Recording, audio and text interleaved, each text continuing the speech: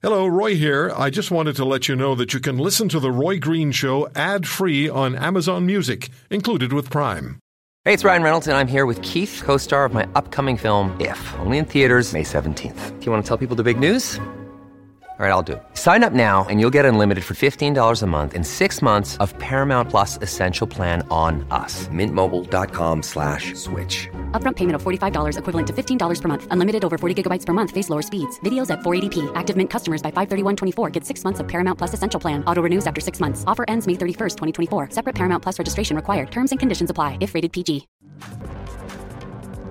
My cousin Diane lives in Chilliwack, and I called her the other day. I just wanted to find out how she was and how things are going. And so we had a conversation, and I asked her to come on the air and talk to us about what you've experienced. Di, thanks very much for coming on. What was it like for you as the rain began? What did it sound like when the rain hit your roof? Well, I've got a skylight, and it sounded like somebody was up there drumming. The amount of water coming out of the sky, it was like, why isn't the sky empty? Because it was so much rain. It was unbelievable. So for how many hours did this continue at that pace? Oh, it was 2 days. 2 days, yeah.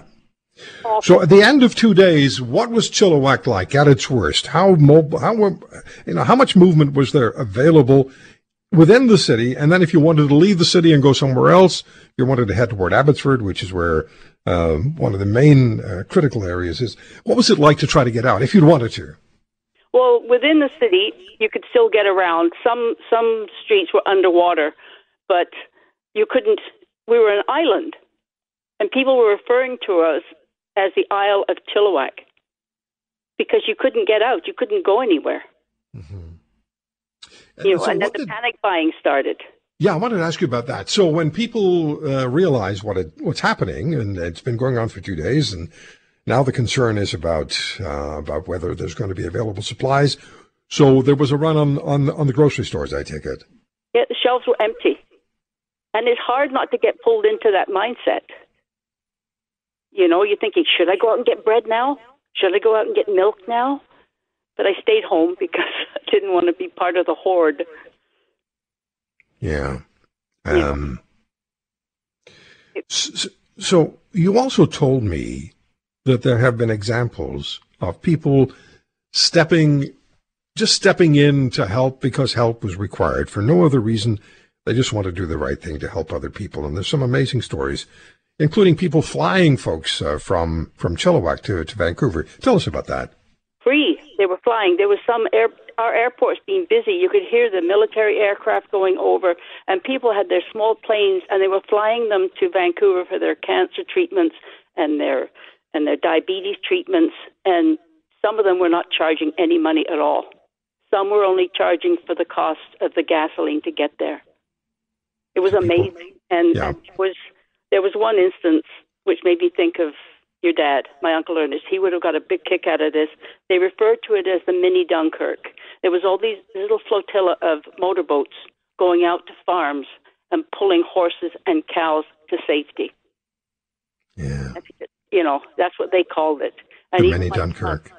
And even my son, who has a tractor, was up at the Chehalis, and he was diverting water from washing onto the road and cleaning up part of the mud. And then he found this huge crater, and he contacted Agassiz, and they came and looked at it, and it could have affected water going, drinking water, because it was the water tank was up there, and it could have collapsed.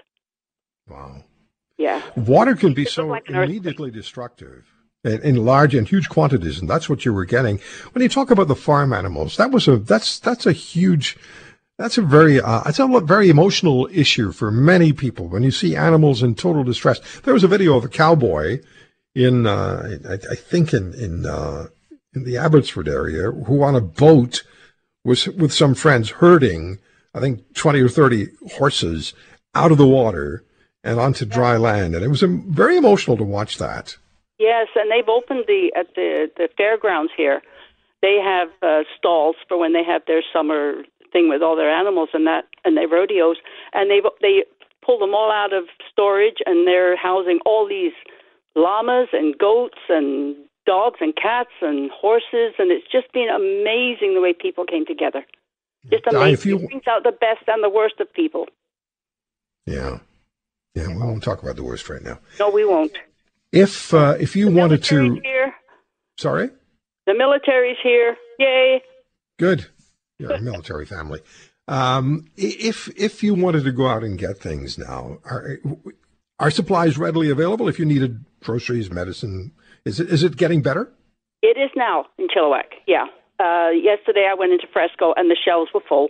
There was a few things that they're short of, like yeast for people who want to make their own bread and stuff like that. But there's lots of milk and there's lots of butter and stuff like that. But, you know, here we're really lucky. We're like a little island of good fortune almost. We're really lucky. Doing the best you can. Yes. For others as well.